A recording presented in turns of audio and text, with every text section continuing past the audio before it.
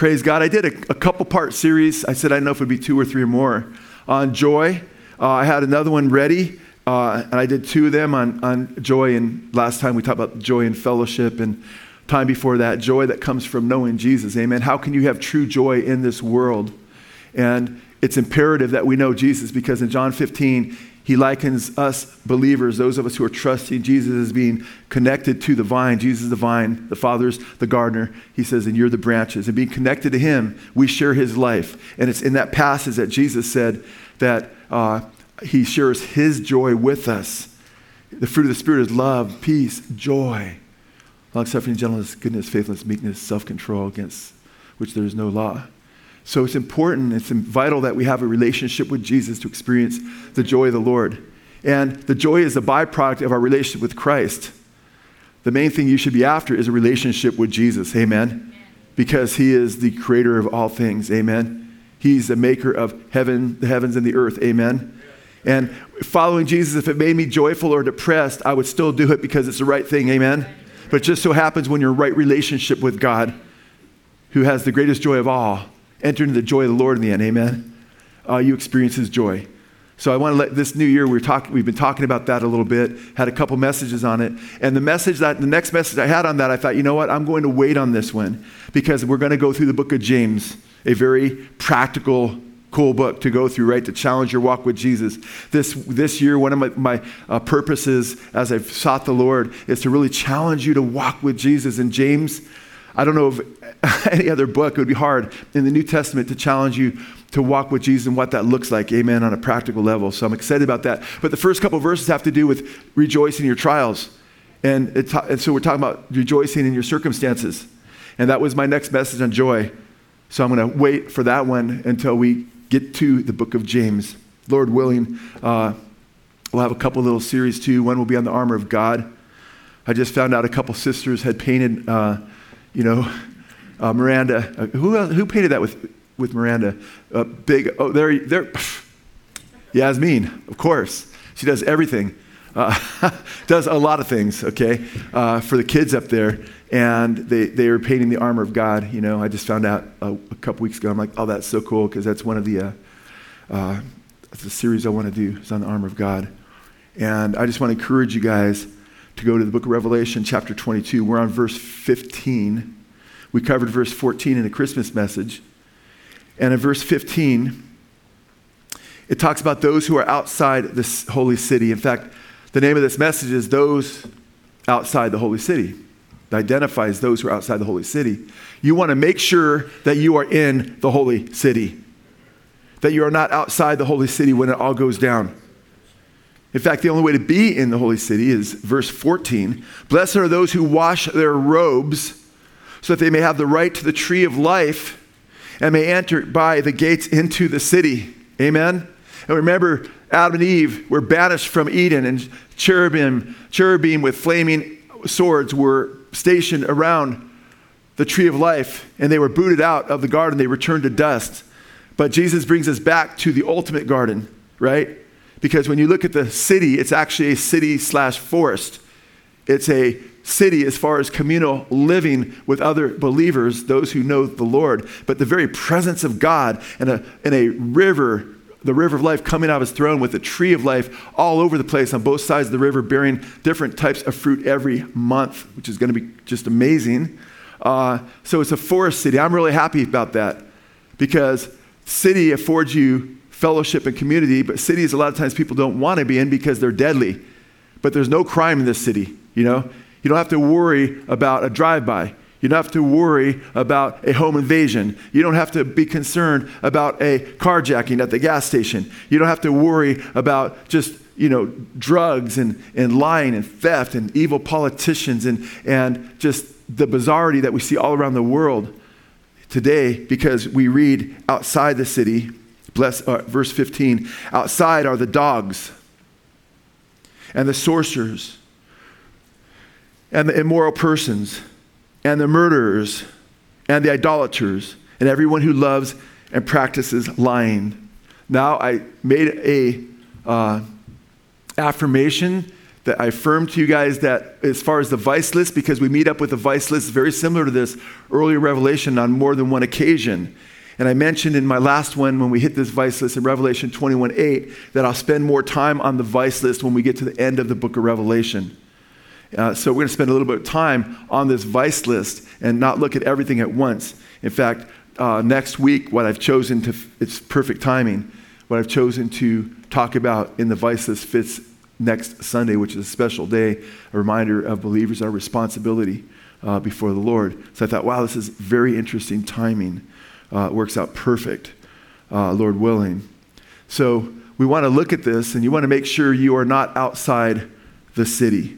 Some have imagined being outside the city as being in some, rural area. There's people outside the city still, and they're kind of hanging out. Some actually teach that in their commentaries and so forth, that the believers, have this special place with the Lord, but outside the city is actually, not so bad, In Mormonism, they teach that there'll be the celestial kingdom, and then there'll be the terrestrial kingdom, which is on earth, and there'll be a kingdom in between called the telestial kingdom, which they came up with. That's all made up out of plain cloth, and that everybody pretty much makes it except what they call the sons of perdition, Judas and a few others, Antichrist or whoever, That's not what the Bible teaches. Jesus says, enter the narrow gate, right? For wide is the gate, and broad or spacious the way that leads to destruction, and many go that way. But narrow is the gate, and straight is the way that leads to life, and few are those who find it, amen?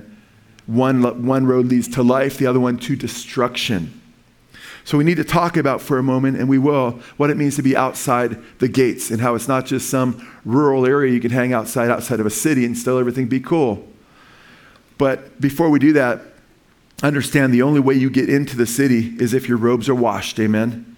And I know we've already covered verse 14, but it's through the blood of Christ, amen? If you have a King James translation, it says those who obey his commandments have the right to get in the city.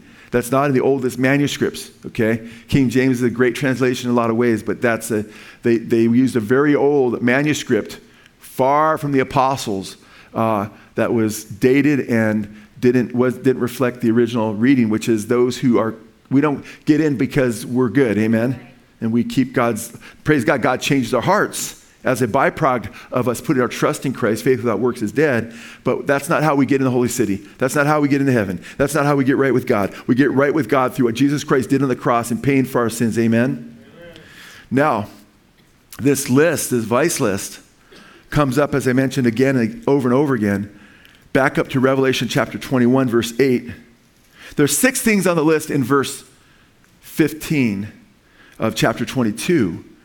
But the list is a little more extensive here on verse 8, a little bit different, but mostly similar. This one doesn't have dogs on it, but it has the cowardly. But for the cowardly and unbelieving and abominable and murderers and immoral persons and sorcerers and idolaters and all liars, their part will be in the lake that burns with fire and brimstone, which is the second death. So outside the city is where? It's the lake of fire. That's right. An easy deduction. So it's not in some rural or suburban area where you can just still live a wicked life and just be outside the city. No, it's in the lake of fire, guys. So it's critical that we understand that. Now, it's interesting. Some commentators, and I'm in agreement with them, state that these lists are not just to warn non-believers, but this is addressed to the church, and it's warning to believers regarding a warning to professing believers in the church to make sure they're not found on this list. G.K. Beale, a reformed commentator on the book of Revelation, I don't agree with his eschatology totally because he's partial preterist to a degree, but I believe he's right on this point, is that it's a warning to the professing believers in the church. In fact, most commentators will point out the word cowardly heads up the list. They might not say heads up the list, but they'll agree that this is a warning because it's an old word that had to do with those who recanted their faith under persecution. And I did spend a lot of time on that last time when we were in Revelation chapter 21:8, if you want to study that, and the history of that Greek word, and how that's the very first on the list, which is quite interesting. The cowardly and unbelieving. See, the cowardly, those who deny Christ. and turn from him are contrasted to a degree with the unbelieving. Those are just unbelievers in general. And abominable, those who do wicked things. And murderers, those who kill people, innocent people, or unjust, it's not self-defense. And immoral persons, porneo, sexually immoral. And sorcerers, pharmakeia, those who are involved in illicit drug use. And idolaters, those who put anything before God. And all liars. And it's interesting he puts all liars there, because I've met too many people that think you can be a Christian liar as long as they're not bad lies. You know, when I was a brand new pastor, a gal came up to me and she was just like so upset because I was warning the church that we need to stay away from sin. And she came up and I was a young pastor. I was new in the Lord, not in the Lord, I was new in pastoring. And she was like, I lie all the time, like when the bill collectors call. I don't want my husband to get angry, so I think it's justified. And she was visiting our church, and I said, I loved her. I said, hey, I'm sorry. You know, it's all liars, guys, not some, okay? We need to make sure the Bible says to speak the truth in love. And lying and loving, practicing and loving lying. It says loving and those who love and practice lying at the end of verse 15. This is serious stuff. So as Christians, speak the truth, man. Amen? Be humble before God and say, hey, and walk in the truth. Amen? And if you walk in the truth and you're sincere before Christ and you live a righteous life, guess what? You don't have anything to hide. You don't have anything to lie about. Amen? Just make sure you're right with God. Oh, God, I lied, man. Last week, Joe, I lied to my boss. I'm condemned. No. Not if you ask for forgiveness. Amen? You look to the cross, you say, Lord, have mercy on me. Forgive me. Amen? He's faithful and just to forgive you and cleanse you for all unrighteousness. And he emphasized, so everybody falls short to one degree or another, but guess what? Do you love and practice lying? That's in chapter 22, verse 15. Those who love and practice lying. And that's very serious. And you put that with all liars, it's very serious. And as Christians, we ought to be the most honest people on earth, right? So it's very important. And by the way, in chapter 14, verse 5 of Revelation, it speaks of God's people and how it says they have no lies in their mouths. That's pretty powerful. Now, it's interesting here because you have this vice list, and we see so outside the city is not some rural area, amen? It's not some suburban where people can go party. They're just not in this holy city. It's the lake of fire. And by the way, this list does pertain to the wicked, definitely. And it's connected to the rest of the book of Revelation because the book of Revelation, the sins that are listed here of those who will not enter the holy city, those who have not been cleansed by the blood of Christ, those who go to the lake of fire are the unrepentant earth dwellers who hate the church, hate Christians, and go after them. In fact, they refuse to repent of those types of sins. Go to Revelation chapter 9. Revelation chapter 9. And this is under the sixth plague. And man, it's a devastating plague. You know, look at this huge army from the east and these it's just crazy, okay? I don't have time to get into it because I want to make sure I get to the other verses, but a third of mankind's killed by these plagues in verse 18. And you've got these scorpion-like creatures it's just crazy. And then look at verse 20. The rest of mankind who were not killed by these plagues in this, more than just that plague, did not repent of the works of their hands, so as to worship demons and the idols of gold and of silver and of brass and of stone and of wood, which millions of people still do, by the way, which can neither see nor hear nor walk. Verse 21, and they did not repent of what? Their murders, of their sorceries, nor of their immorality, nor of their thefts. Man, here in California, you can steal up to $995 without getting a felony, get a slap on the hand and not go to jail. And pharmakeia, drugs, the Biden administration actually gives out, pipes to meth addicts and stuff. It's just, we live in crazy times, guys. And it's going to become more and more wicked. No wonder so many people are crazed on the streets, right? With, and you have so many things going on that are just horrific. So we see really clearly that the book of Revelation is specifying these folks will not inherit God's kingdom. And by the way, one of the reasons God brings judgment, why doesn't he just wipe everybody out at once? Because he's patient, right?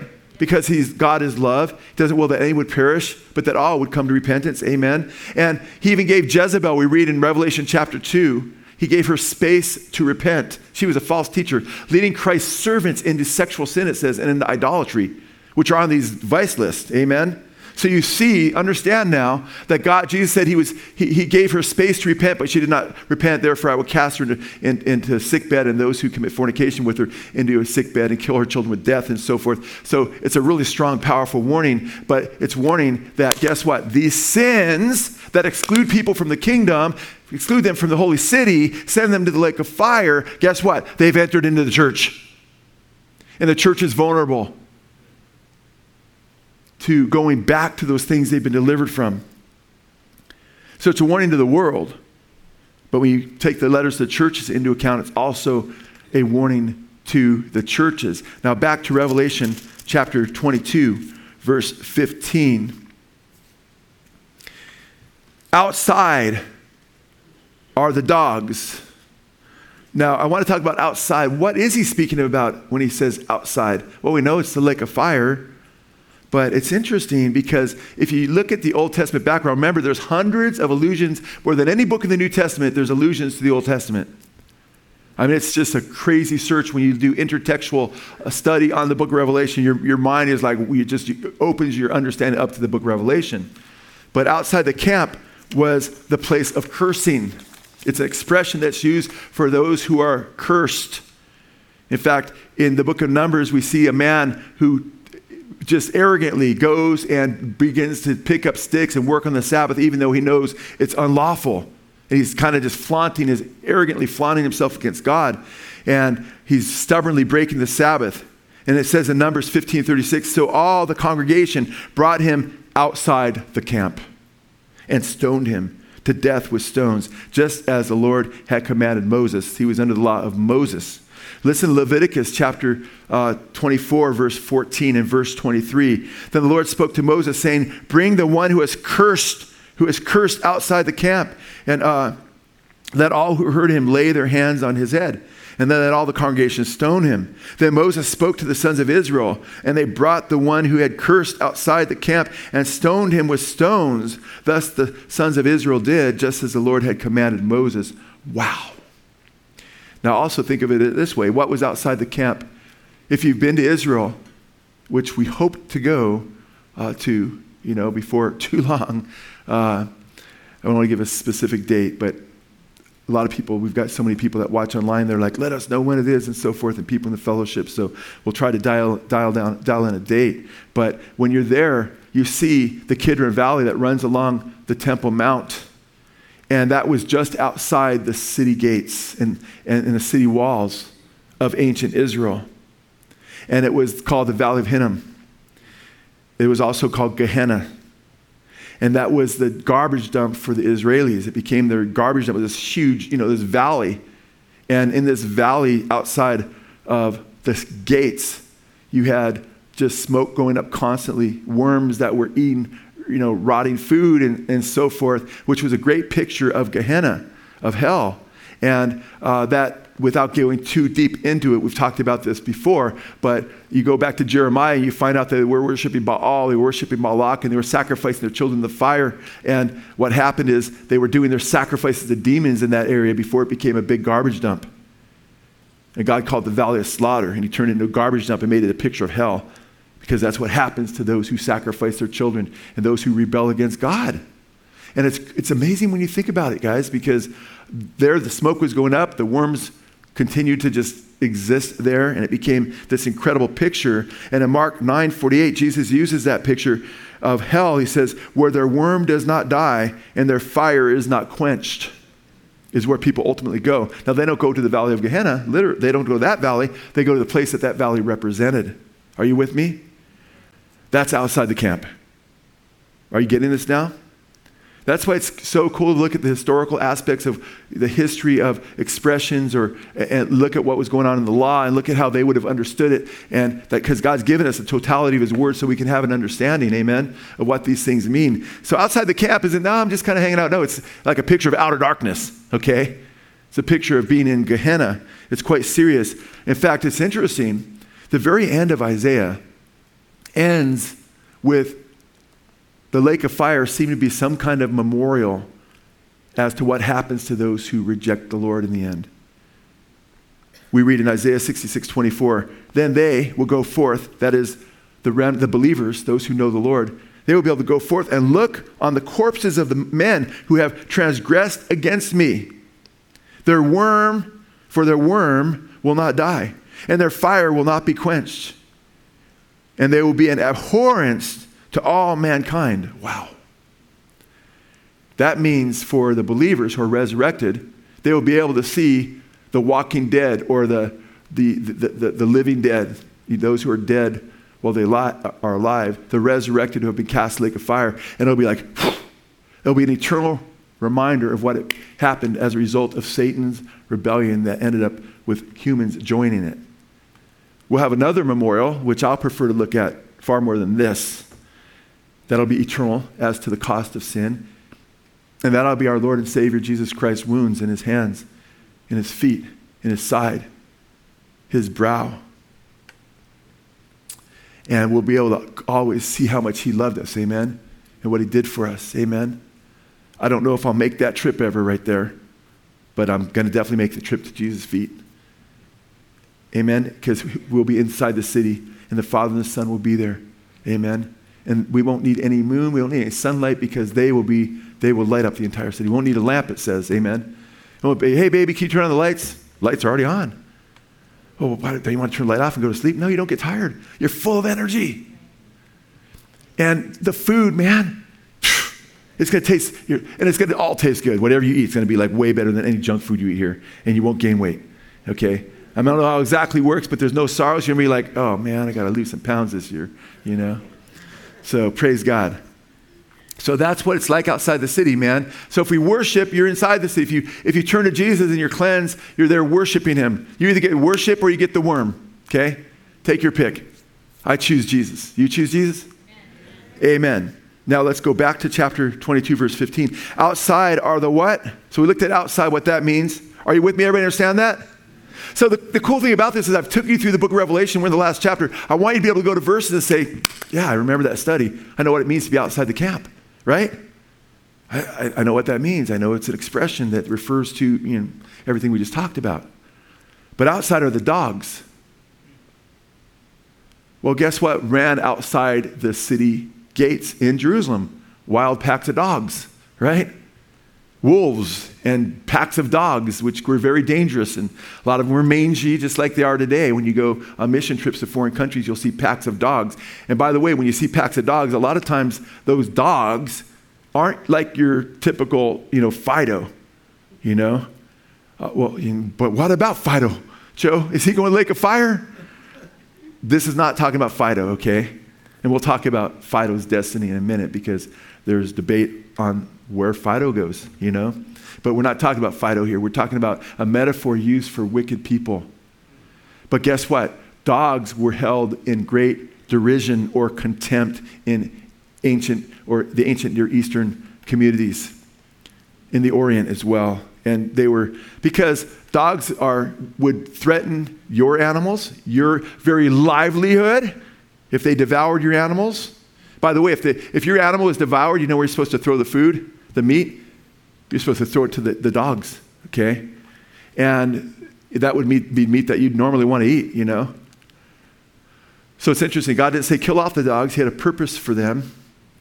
And dogs are typically depicted, I've got to be straight with you, they're typically depicted, I love dogs, so it kind of bums me out a little bit, but I love truth. So it kind of bums me out, it's just like, it bums me out that humans are in a wicked state, dogs are in a fallen state too, right? And dogs are usually held in derision in Scripture is kind of a negative picture, But they're not always depicted that way, because the Bible indicates that dogs bark and defend their owners in the Old Testament.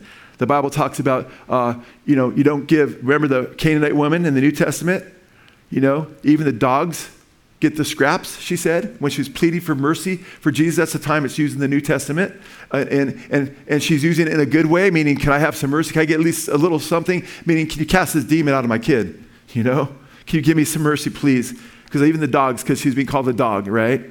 And she's saying, hey, even the dogs can get treated well. That means people had pets, People had, because in some cultures, like a lot of Muslim cultures, dogs are off limits. But the scriptures are a little more nuanced than that. But they're often a picture of that which is selfish. Dogs are very self-centered. Amen? And I mean, just a couple days ago, one of our dogs in the house and they're in the house quite a bit, but they're in the house more because it's been raining a lot, and one of them just came in and was just started rubbing against the carpet. And Lisa's like, no, don't be rubbing all against the carpet. I'm like, come on, just let the dog's just, having a good time. And she's like, no, he's going to make the carpet stink. And I'm like, yeah, she's right. Because dogs, man, they can transmit their stench to you pretty easy if they're not somewhat clean. And dogs are known to be dirty and so forth. So they're often a picture of filth. They're on the unclean animal list, and they're a picture of, and we'll see in some of the references. But it's interesting because the Greek word is akuon for dog. That's used there in the book of Revelation. It's used, a handful of times in the New Testament. And it's interesting because it's used in the Old Testament as a metaphor several times, and the New Testament. In the Old Testament, it's used of prophets or watchmen who aren't blowing their trumpet, who aren't warning people to turn from their sin, of false teachers. Isaiah 56:9 says, his watchmen are blind. They are all without knowledge. They all are silent dogs. They cannot bark. One reason I like having dogs is because I know they can protect my family.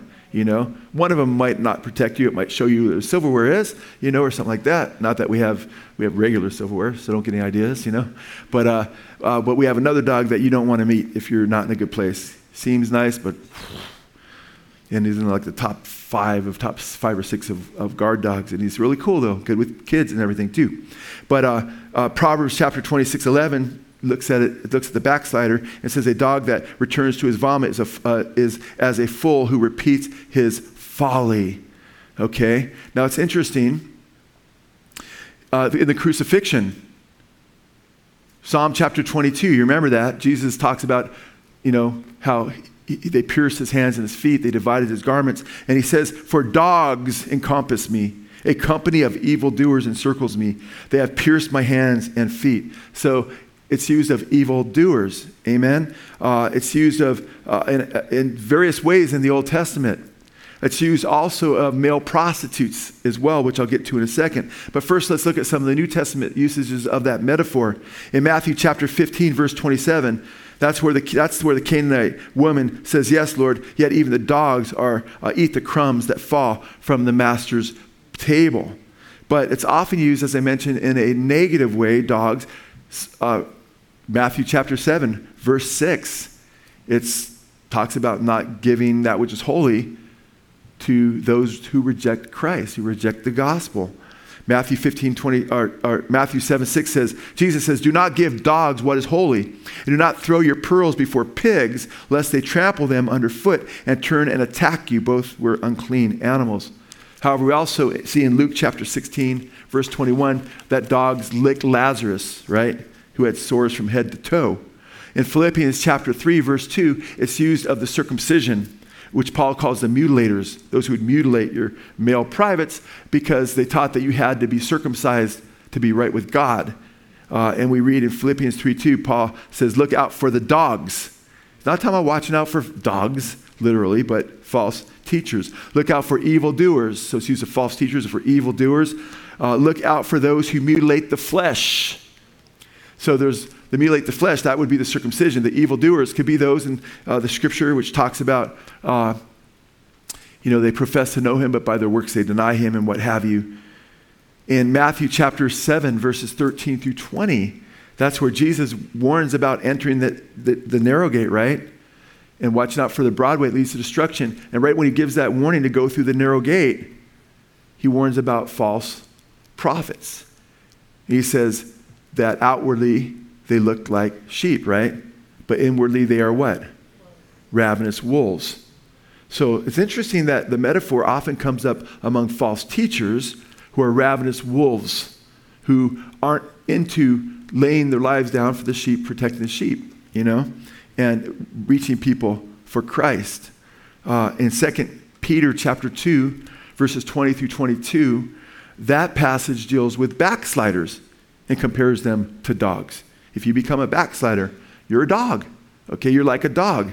I'm not going to expound on that at this very moment because I'm going to get back to that one as I'm going to get back to the male prostitute one as well. Because those two, I think, have the most bearing and the most relevance and the most application to our lives as Christians when we look at the list and what it means for us. So we'll get to that in a moment. But I want to get back to it as an Old Testament metaphor and then come back to the New Testament and submit to you that it very well could have male prostitutes, those involved in, homosexuality and so forth in mind, because we see in Deuteronomy chapter 23, verse 18, we see, well, before we get there, let me tie in another verse. What these guys are about in this list are doing abominable things. Now, if you go back to chapter 21, just before this, verse 27, look what it says. It's talking about how they'll bring their glory into it in verse 26 into the city. Then that's 26. Verse 27 says, and nothing unclean, and no one who practices what? Abomination and lying shall ever come into it. You notice lying's on that list as well. But only those whose names are written in the Lamb's book of life. Now we look at verse 15. Outside are the dogs and the sorcerers and the immoral persons and the murderers and the idolaters and everyone who loves and practices lying. So the dogs, all these things are abominable. But it's interesting we look at Deuteronomy chapter 23, verse 18, verse 17 and 18. It says, listen to this. It's talking about how the wages that are made by a male prostitute, because none of them were to be female or male prostitutes, it says in the verse 17, their wages are not to be brought in the temple because that's wicked. That's the defile of the temple, right? None of the daughters of Israel shall be a cult prostitute, nor shall any of those sons or the sons of Israel be a cult prostitute. You shall not bring the hire of a harlot or a prostitute or the wages of a dog into the house of the Lord your God for any votive offering. For both of these are an abomination to the Lord God. Do you see that there? There's that connection between being a male prostitute, which are called dogs, and bring abominations into God's temple, or they're doing abominations. Certainly they would be excluded from the kingdom of God. This is very serious, especially in our country where everything's becoming legalized. Things that were illegal just a few years ago are now legalized, and now they're making a push for not only the legalization of certain drugs. Hallucinogens now was marijuana. They got that through not on the federal level, but the state level. And now, ayahuasca and psilocybin and all kinds of, DMT, all kinds of hallucinogens and so forth. And already there's drugs that are legal to kill babies, which is to me a very serious thing as well. So on this list are evildoers. So who do dogs refer to? Now some will say it refers to one thing or another. I think he left it open for a reason. You just see who the dogs are, right? And it applies to the dogs in general. And it would refer therefore to evildoers, to prostitutes, to false teachers, to wolves in sheep's clothing, to Judaizers, teachers who fail to bark and warn the flock. That means Christian pastors better take notice that they're trying to get a big church by just saying nice things all the time. Whew, that's pretty serious. And it refers, as I mentioned to you, also to backsliders, apostates. And since that's the one that is probably most relevant for us, amen, because you could backslide into any of those other situations and more, and any of those abominations that are on that list. Let's look at a passage that deals most extensively with dogs in the New Testament. Go to 2 Peter chapter 2. 2 Peter chapter 2.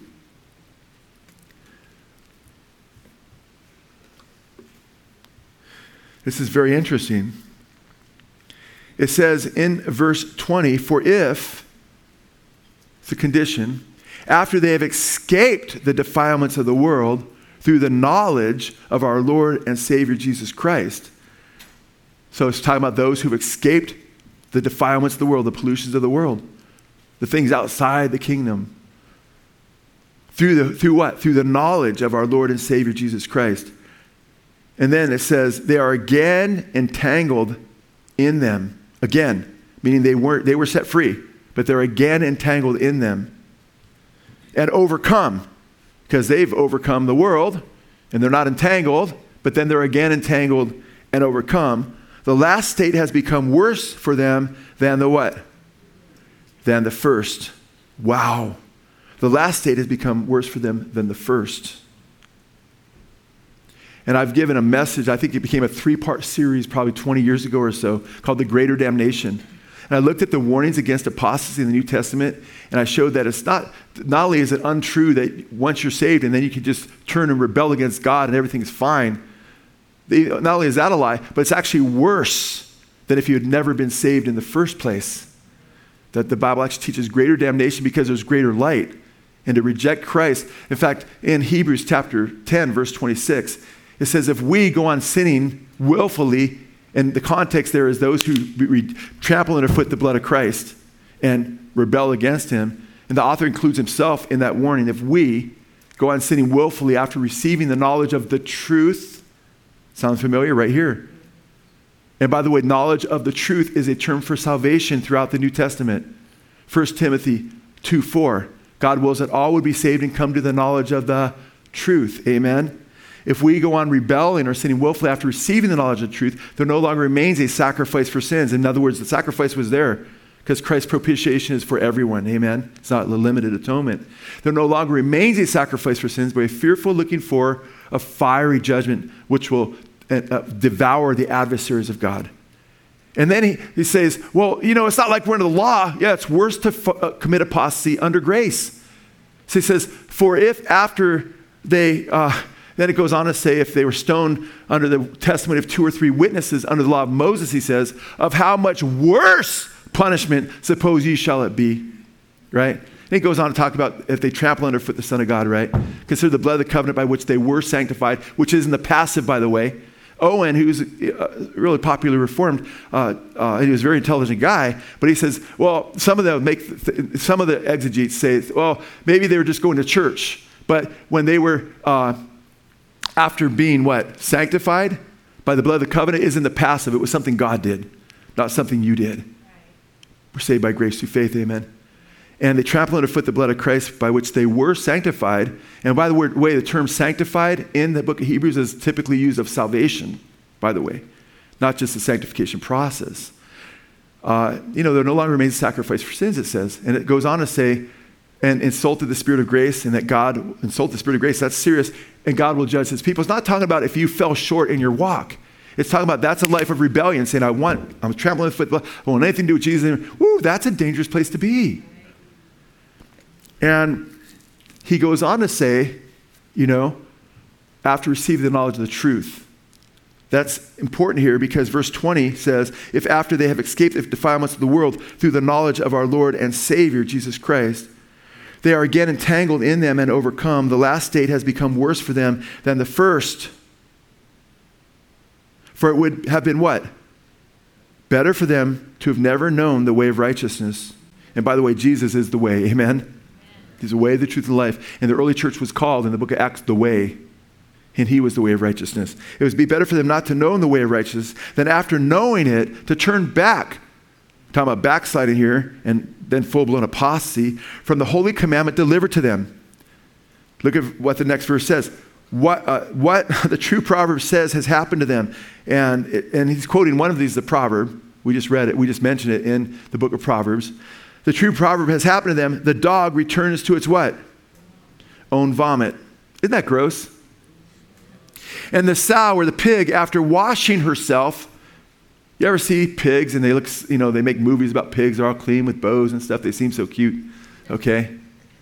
Well, after washing herself, returns to wallow in the mire.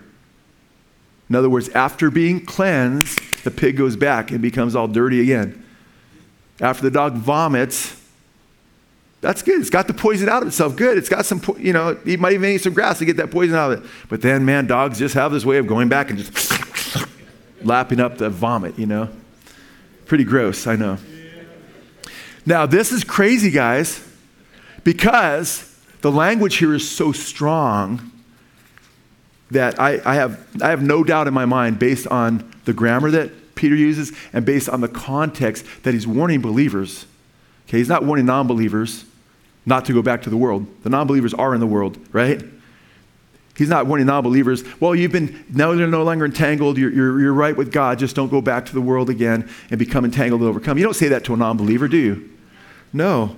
And it's interesting because listen how the NIV, and I think this is very interesting, how the NIV translates knowledge there in verse 1. If you have an NIV, you can see it, or you can look it up on your phone. If they have escaped the corruption of the world by what? By knowing our Lord and Savior Jesus Christ, and are again entangled in it and are overcome, they are worse off at the end than they were at the beginning. So it translates it the Greek word there, after knowing Jesus. That's a relationship. Now, we all agree there are some people that come to church, they don't know the Lord, amen? They just go to church. And there'll be these false prophets that Jesus will say, I never knew you to, amen? But then 5 of the virgins out of the 10, he doesn't say, I never knew you to them. He says, I don't know you. But here he says, this refers to who? Those who've come to know Jesus, amen? So you don't want to have a one scripture fits all. You have to recognize the scripture is nuanced, and it's more complex than that, and say, okay, what does the scripture deal with? You know? Just like you don't go to 1 John and say, well, if somebody falls away, they were never saved in the first place, because in 1 John it says they went out from us, but they were never really of us, because if they were of us, they would have remained with us. Well, yeah, that says that, and I asked the person that says that, and I hear people say that all the time on the radio, preachers. Oh, yeah, well, look what it says in 1 John. If you fall away, you were never really saved. Really? What about the prodigal son? Right. Was he never saved? My son was lost, but now he's found. He was dead, but now he's alive. Remember when Paul talks about the branches that were broken off of the salvation tree? If they're grafted back in again, amen, they can share the life of Christ again. There's many, many examples of that. Peter fell away. Jesus said all his disciples would fall away, and they all did. Amen. He denied the Lord 3 times. Jesus said, if you deny me, I'm going to deny you. But Peter came back. Amen. So don't fall for if you fall away, you were never really saved. It's all over the scripture, people fall away. What does it mean in 1 John? 1 John, if you look at that, it's speaking specifically of Antichrist. It says of these Antichrist that they never do. I've had Mormons come and visit more than once. They come and they listen, Then they go away. I could say, hey, if they were truly Christians, man, they'd still be here, man. But that doesn't mean I don't believe you can fall away. That means I'm speaking of a specific thing. And that's in 1 John, by the way, 2:18, 19, 20. But if you go on to verse John 24, just keep reading 1 John, he says to the true believers not to follow them, those who are saved. In verse 24, he says, let that remain. The Greek word is meno there. That's the Greek word that we translate abide. In John chapter 15, where Jesus says, I'm the vine, you are the branches. Meno, abide, remain, stay in me. And a branch that abides in me will bear much fruit. But a branch doesn't abide in me, right? Doesn't remain in me. It's a real branch, right? Not a phony branch. It's a branch in Christ. If anyone be in Christ, he's a new creation. If a branch doesn't remain in me, he withers because the life is going away. And he's cut off, thrown in the fire, and burned. And they gather them together and throw them in the fire and they're burned. Well, who gathers them together? Matthew 13, Jesus talks about how the angels will gather the tares too. Throw them in the fire and they'll be burned. Tares and former branches. So it's important that you understand, 1 John, after he deals with Antichrist who went out from them, he goes on to say, let that remain in you, the believers. Because he calls them little children. They're children of the faith, which you've received from the beginning. That's the gospel. Abide in the word.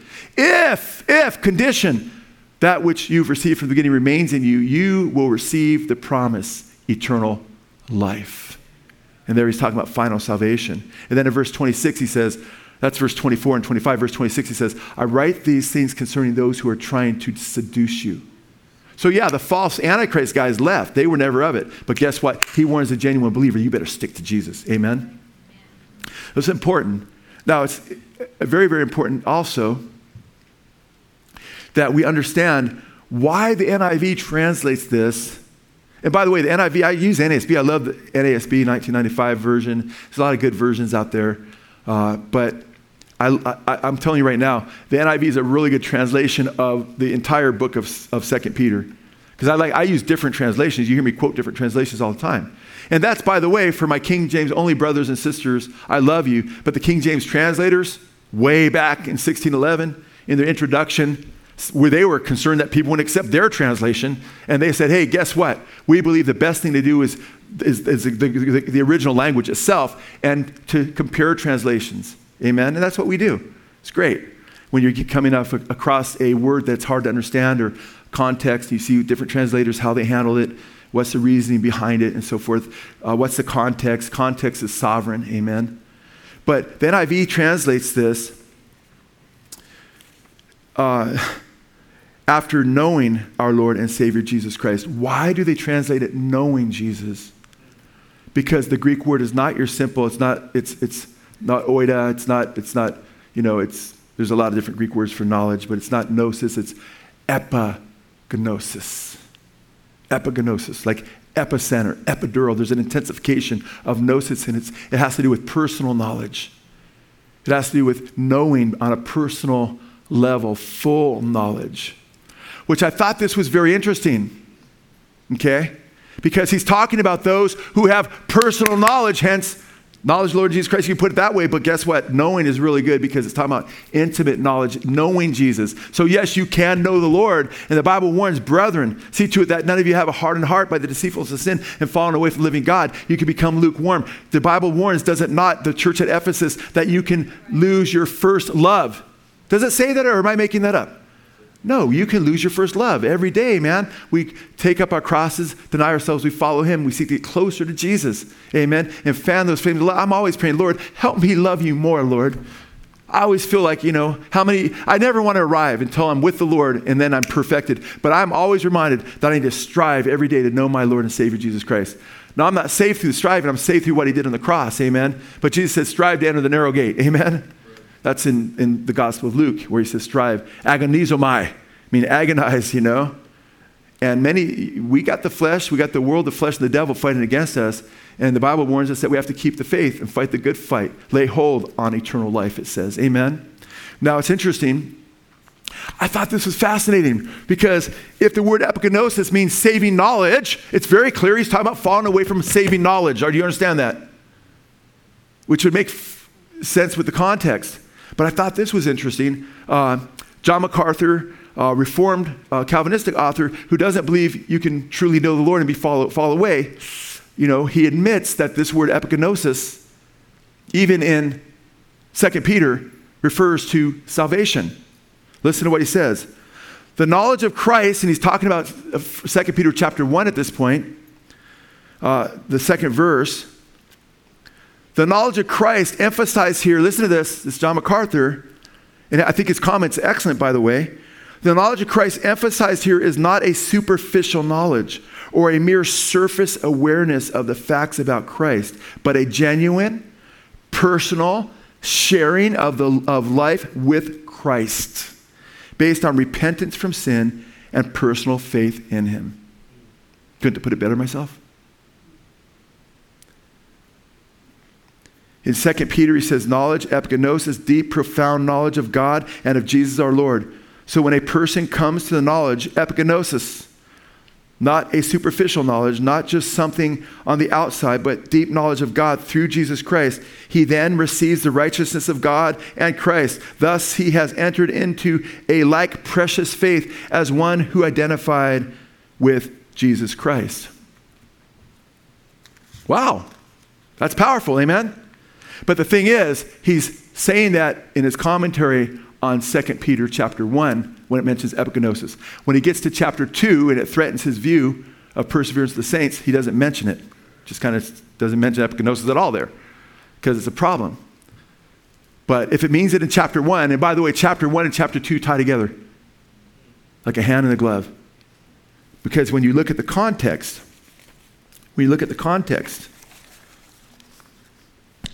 by the way, in 2 Timothy, when it says God wills all be saved to come to knowledge of the truth, John MacArthur says of epignosis, to come to the knowledge of the truth is to be saved. Epignosis, knowledge. He says it's used 3 other times in the pastoral epistles, and all 4 occurrences it refers to true knowledge that brings about salvation. Okay? And I believe that's why the Holy Spirit uses that word. Now, it's important right here to understand, and I believe sincere men can disagree on these passages, but I believe these passages are very serious, and the conclusions that we come to can radically affect our lives. Because you can get away from that knowledge, and then some people could tell you, well, you must have never been saved. Jesus maybe never died for you probably, and you weren't one of the elect. That's a horrifying teaching. We would say to somebody, hey, you know what? You need to come back. Jesus did die for you. He loves you. He doesn't will that you perish. Amen? And he wants you to know him. Amen? Now, this is what's interesting. Let's go now to 2 Peter chapter 1. It says in verse 1, to those who through the righteousness of our God and Savior Jesus Christ have received a faith as precious as ours. He's talking about those who are saved, amen? They receive the same faith. Grace and peace be yours in abundance through the knowledge. What do you think the Greek word for knowledge there is? Epignosis. That's right. That's how we get saved, is by receiving Christ and coming to knowledge of who he is and putting our trust in him. Now, gnosis is just knowledge, general knowledge typically. Epignosis is that experiential, personal knowledge. Be yours in abundance through the knowledge, epignosis, of God and of Jesus our Lord. His divine power has given us everything we need for a godly life through our knowledge of him who called us by his own glory and goodness. Through these, he has given us his very great and precious promises, so that through them you may participate in the divine nature. Wow. Not his incommunicable attributes as God. We can never be omniscient and all-powerful and uncreated as he is, possessing immortality of himself, but we communicate, we partake of his communicable attributes like love and peace and joy and long-suffering, all those wonderful things, amen? That's what it means to partake of his divine nature. By the Holy Spirit. It's God's the Holy Spirit. He's the divine one in us. And when we walk in these things, we're walking in his power. He's the divine one. We're humans made in his image. Verse 4, through these he has given us his very great and precious promises, so that through them you may participate in the divine nature. Now look at this. Having what? Escaped the corruption in the world caused by evil desires. You catch that? How does he describe salvation? Those who, epignosis, escape the wicked entanglements of the world. Amen? Are you with me? So when you get to 2 Peter 2, 20 through 22, it's wrong to divorce that from this whole reality, because he describes salvation at the very beginning as through epignosis in verses 1 through 4, through the knowledge of the Lord Jesus Christ, through the epignosis, experiential knowledge of Jesus Christ, you've escaped the defilements of this world. Amen? But then he goes on to say, if after you've escaped or you've known epignosis Jesus, right, and you go back to the entanglements of the world, right, and are overcome, the end is worse than the beginning. Are you with me? It's very clearly warning about forfeiture of salvation. I personally don't believe that somebody walks down the street and loses their salvation like they lose keys or something, right? So that language is sometimes even unfortunate. But you can forfeit your salvation through apostasy, through turning away from Christ. Okay? If you're trusting Jesus, no matter where you're at in your growth period, but you're trusting him, your faith is in him, and you're seeking him through faith, you're saved. You have a trip up here and there, but you're like, Lord, like the batter, he's not going to bat 1,000, but he tries to, amen? And you say, Lord, forgive me. And then you get up and you learn from that. You try not to make those mistakes again. Apostasy is when you harden your heart through sin and turn away from Christ. No longer seek to be cleansed and walk with him. Or you go into some false teaching that denies the fundamentals of the faith to any kind of salvific degree. But notice what he goes on to say. Notice how he warns them right in the very first chapter. He warns them in 2 Peter, because right now he's warning them about becoming dogs again, right? Like becoming a dog, going back to your vomit. Or like a pig that was what? Washed, and then goes back to her wallowing in the mire. Now go to 2 Peter chapter 1, and we'll pick it up at verse 5. Look what he says here. 2 Peter chapter 1, verse 5. We stopped at verse 4. And the very end of verse 4 is having escaped the corruption that is in the world by lust. In the NASB, verse 5.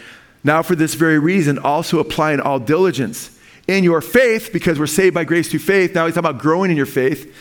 In your faith, supply moral excellence.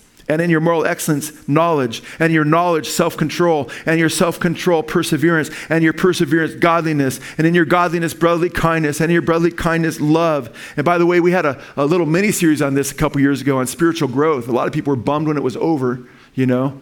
And we're like, man, that was such a good series. If you haven't heard that, it's about your spiritual growth in Christ. So he's saying, grow in your faith now, after you've escaped the corruption of the world, right? Through the epigenosis, amen?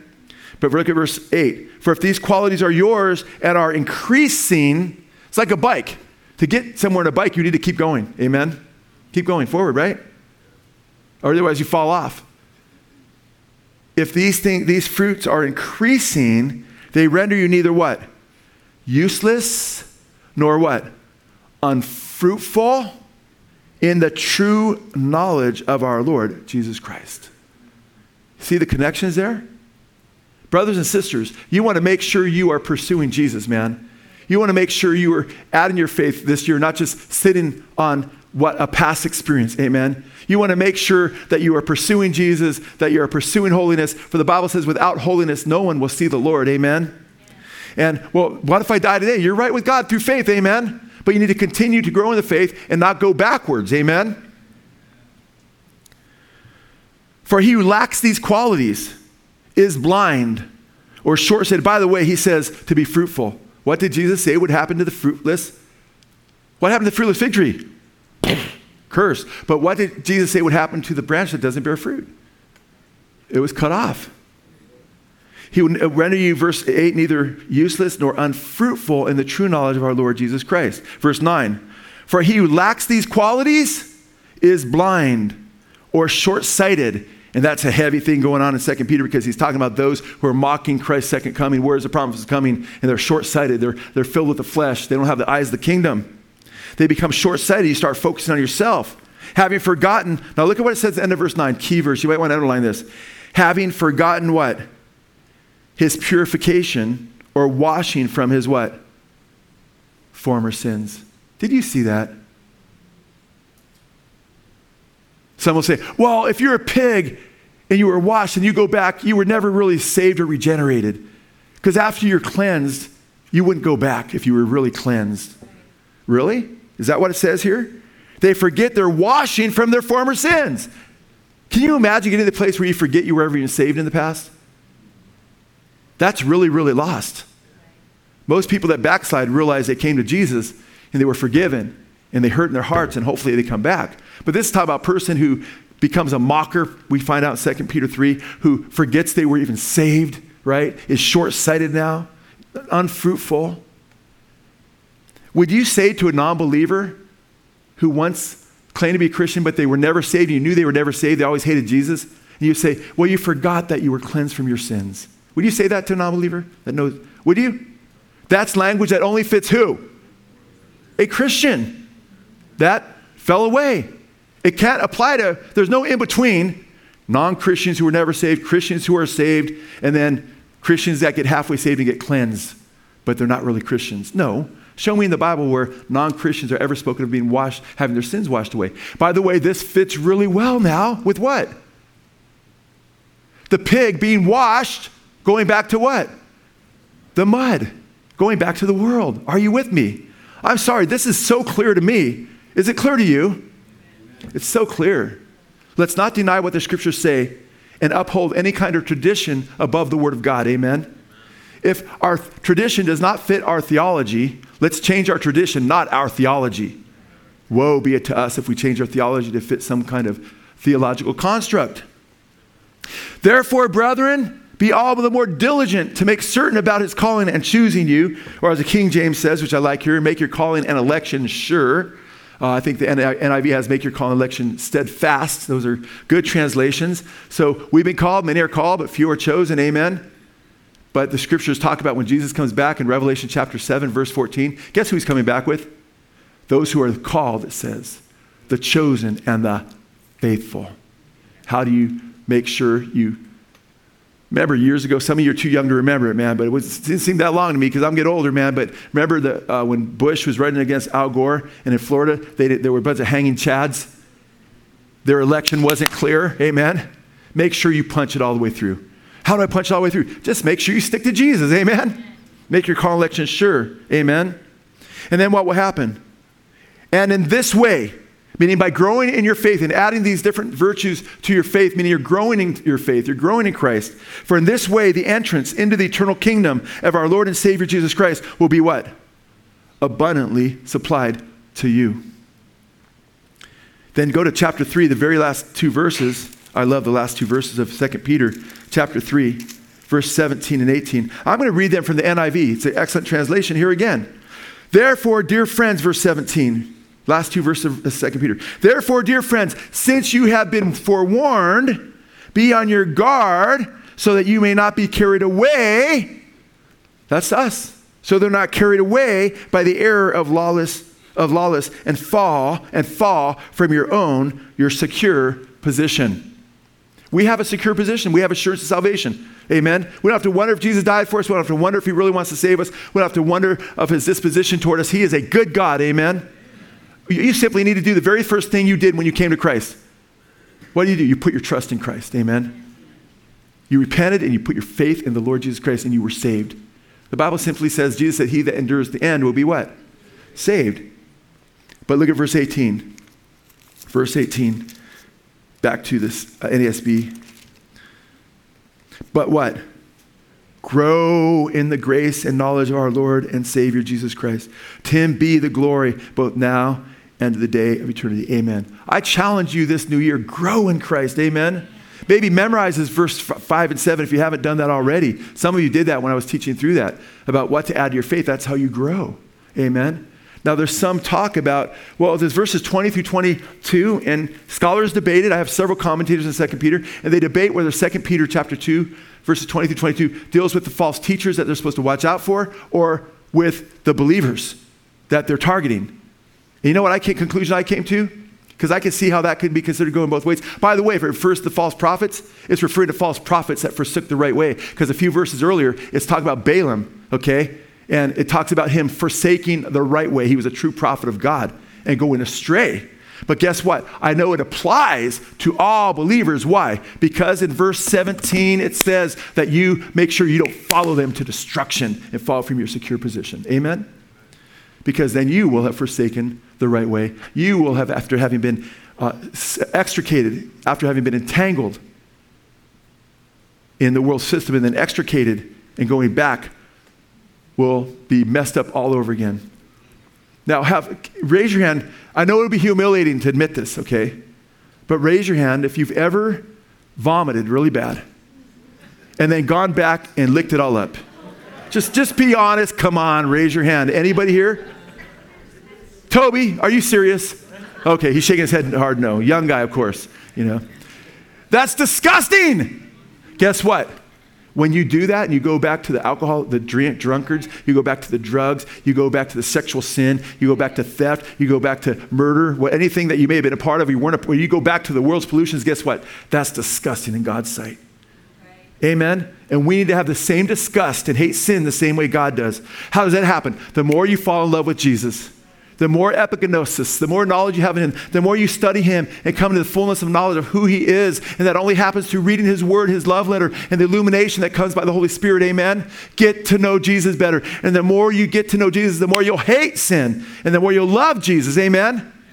So I encourage you this new year, man, seek Jesus. Be on fire for Jesus, amen? And don't go back to the vomit and recognize those old things that say, hey, come back. That Satan is a father of lies, amen? And that it's vomit in God's sight. It's mud. It excludes you from the kingdom because outside the holy city, in the lake of fire, are the dogs. And the dogs include the backsliders. And I could spend my whole service on male prostitutes or false prophets. But that wouldn't pertain, and we mentioned those things. What pertains most to us is the dogs that went back after having vomited the poison. Jesus got rid of our poison, going back to it, amen? Don't go back to the poison. Amen? Praise God that you've been clean. And you smell like a sweet aroma to the Lord and your sacrificial life to his glory, amen? And that you're beautiful in his sight. And we await that eternal kingdom so we be with him forever. Just hold on until Jesus returns, amen? Or until the Lord takes you into glory. Amen? Praise God. Can we all please stand?